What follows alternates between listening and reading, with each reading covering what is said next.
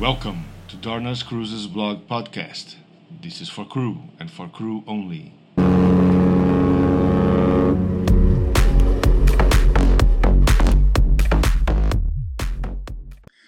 Welcome everybody to podcast number 2 on Darna's Cruises Blog, and this is on Spotify.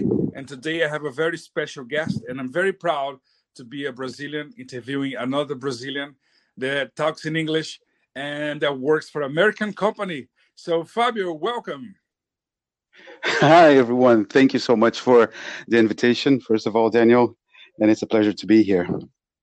Thank you, Fábio. So this is a podcast for all the Brazilians or any people around the world, any person that wants to apply to work on cruise ships. And we want to talk about your career. So please introduce yourself and tell us, how did you start working cruise ships? Oh, well, it's a funny story, actually.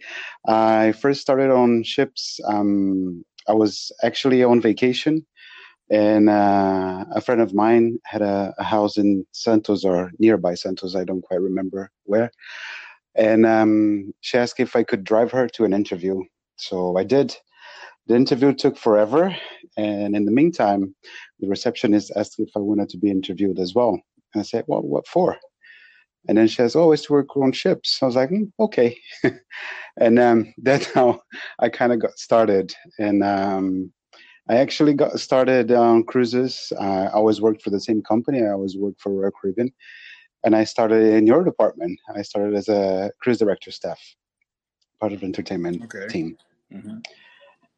So after I spent, I believe, about 2.5 contracts, about a year and a half, roughly, in entertainment division. And I had a hot for another department on board, which was shore excursions. It's a department that sells the excursions in land for the guests. And I made a switch. I applied and was able to move departments on board. Started as shore excursions, which was called explorations at the time, shore excursion staff. So that's one of the departments that I love the most, because it gave me the power to be able to really explore the ports of call and get to know the culture, interact with the locals in each one of the ports of call. And I spent there, I believe, about 4 years, 2 as a staff, and then I got promoted to manager of the department. And nowadays I'm the head of the marketing and revenue division, which is the division that handles all the revenue on board the ship. So it was a long career, several different departments. I did a stint as a port shopping as well, and we can break it down, each one of them, later on if you feel so inclined. Cool, yeah, because I'm pretty sure everybody wants to know, like, step by step to achieve the highest rank, the highest job on your division. And just to let everybody knows that these jobs on board, they change a little bit from company to company. It's a little bit different. They have another names, but the function is pretty much the same. So Fábio is in charge actually for all the money that the guests spend on board. So everything that relates to revenue, he is in charge for it, and all the marketing as well. So first of all, you started on the shore excursions as a shore excursion staff, right? Yes, for this division, yeah, the shore excursions was the department that opened the doors for my career on board. The shore excursions, and each company calls it a different way, but at the end of the day, it's all shore excursions. It's the department that I started my career on ships within the revenue division, and is the department that is responsible for organizing and planning and delivering the destination for the guests that choose to go on excursions with the ship.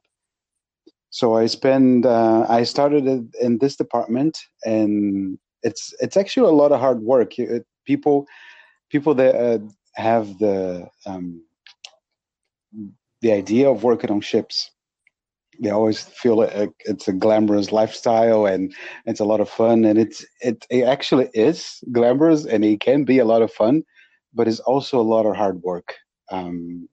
It's early mornings, it's long hours. It's no days off for the amount of time that you are there, and that's pretty much it. It's you need to dedicate yourself to the job that you're doing, to the work that you're doing, and then after about 2 contracts, I was able to move up in the ranks, and I became the manager of the department. And Cool.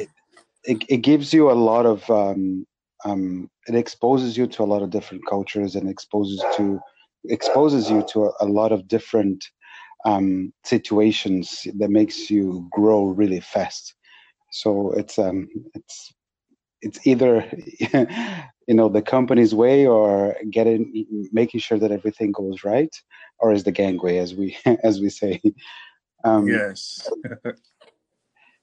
And that was it. And I had a chance to explore the department throughout the world. I did every destination that I wanted to do, from Asia to Middle East to Alaska to South America, Europe, Northern Europe. And after a while, I also did a little stint as port shopping, which is the department that within the revenue division takes also care of the ports of call, but takes care of the revenue that comes from the shops in each one of the ports of call. So I did 1 contract as a port shopping. I can say that it wasn't my favorite on board, and I moved back to shore excursions after a while. And after about 4 years dealing with destinations and port experiences, I got a chance to apply to be the division head of the department, to manage all the revenue on board, as you said.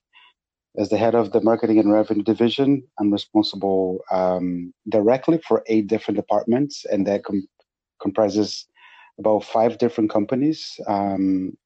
Royal Caribbean is one of them, but I also manage companies from LVMH and Park West and One Spot World.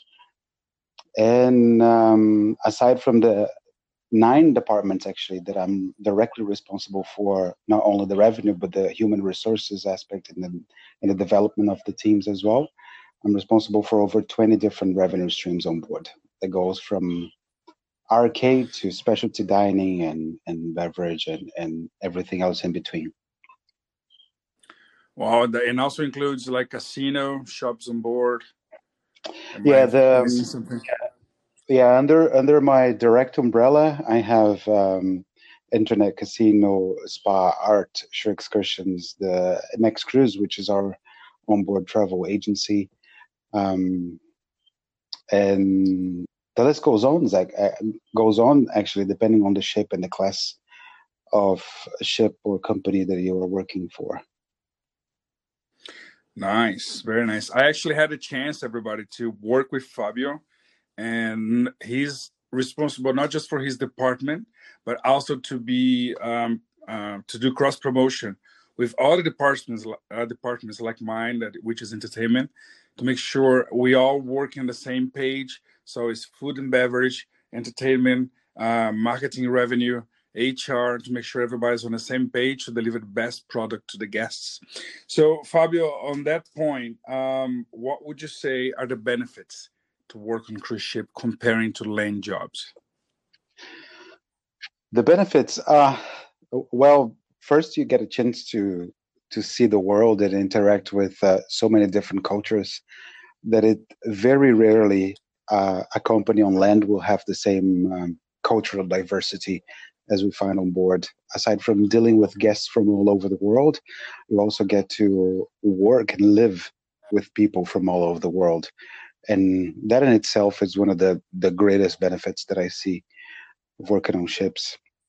The other benefit, which I like it a lot, is that I got at least 4 months of vacation a year, as we have no days off and no time off during their contract. You get a chance to have 2 months of vacation altogether every time you come back from a contract. So 4 months vacation a year is not a bad benefit. and it gives you the chance as well to really focus on other aspects of your life and really grow and develop other aspects of your life. I think it's a fast-paced environment, and it pushes you to become a better professional, a better person, um, in in the daily grind. It's it's it really is an environment that requires a lot of the people that are there, but at the same time, it's very rewarding.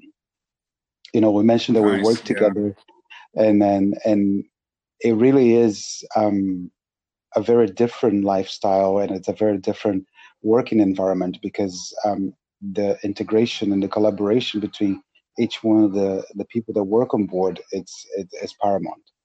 It's one of the greatest aspects of working on ships. And without this collaboration, we're not able to deliver, great vacation experiences. True. I like to say that people that work on cruise ships, they can work anywhere, right? Yeah, I believe so. I believe so because it's really fast paced.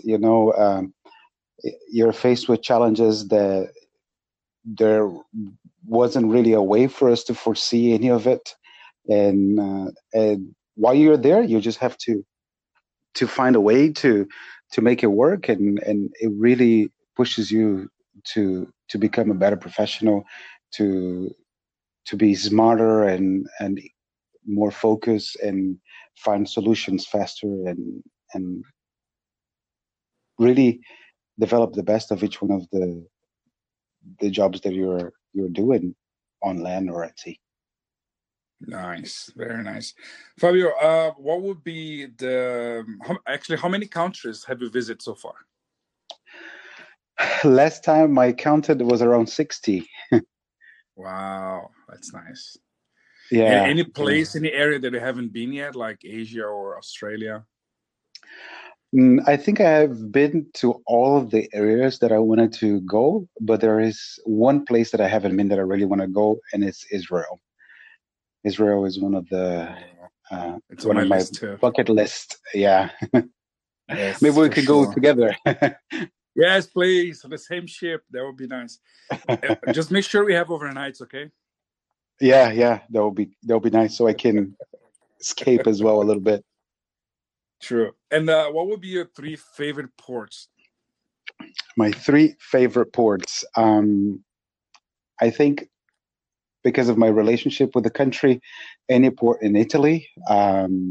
It's really where I felt like home away from home. Um, Italy is one of my first picks. The second one will be Reykjavik in Iceland. It's very different and culturally diverse as well. And the music scene is amazing, and I was very welcomed when I was there. And another one, which is not really a port of call for ships, but it's a shipyard, which is Turku in Finland. Um, I was part of two big projects there, Oasis and Allure of the Seas, and it's a place really near and dear to my heart.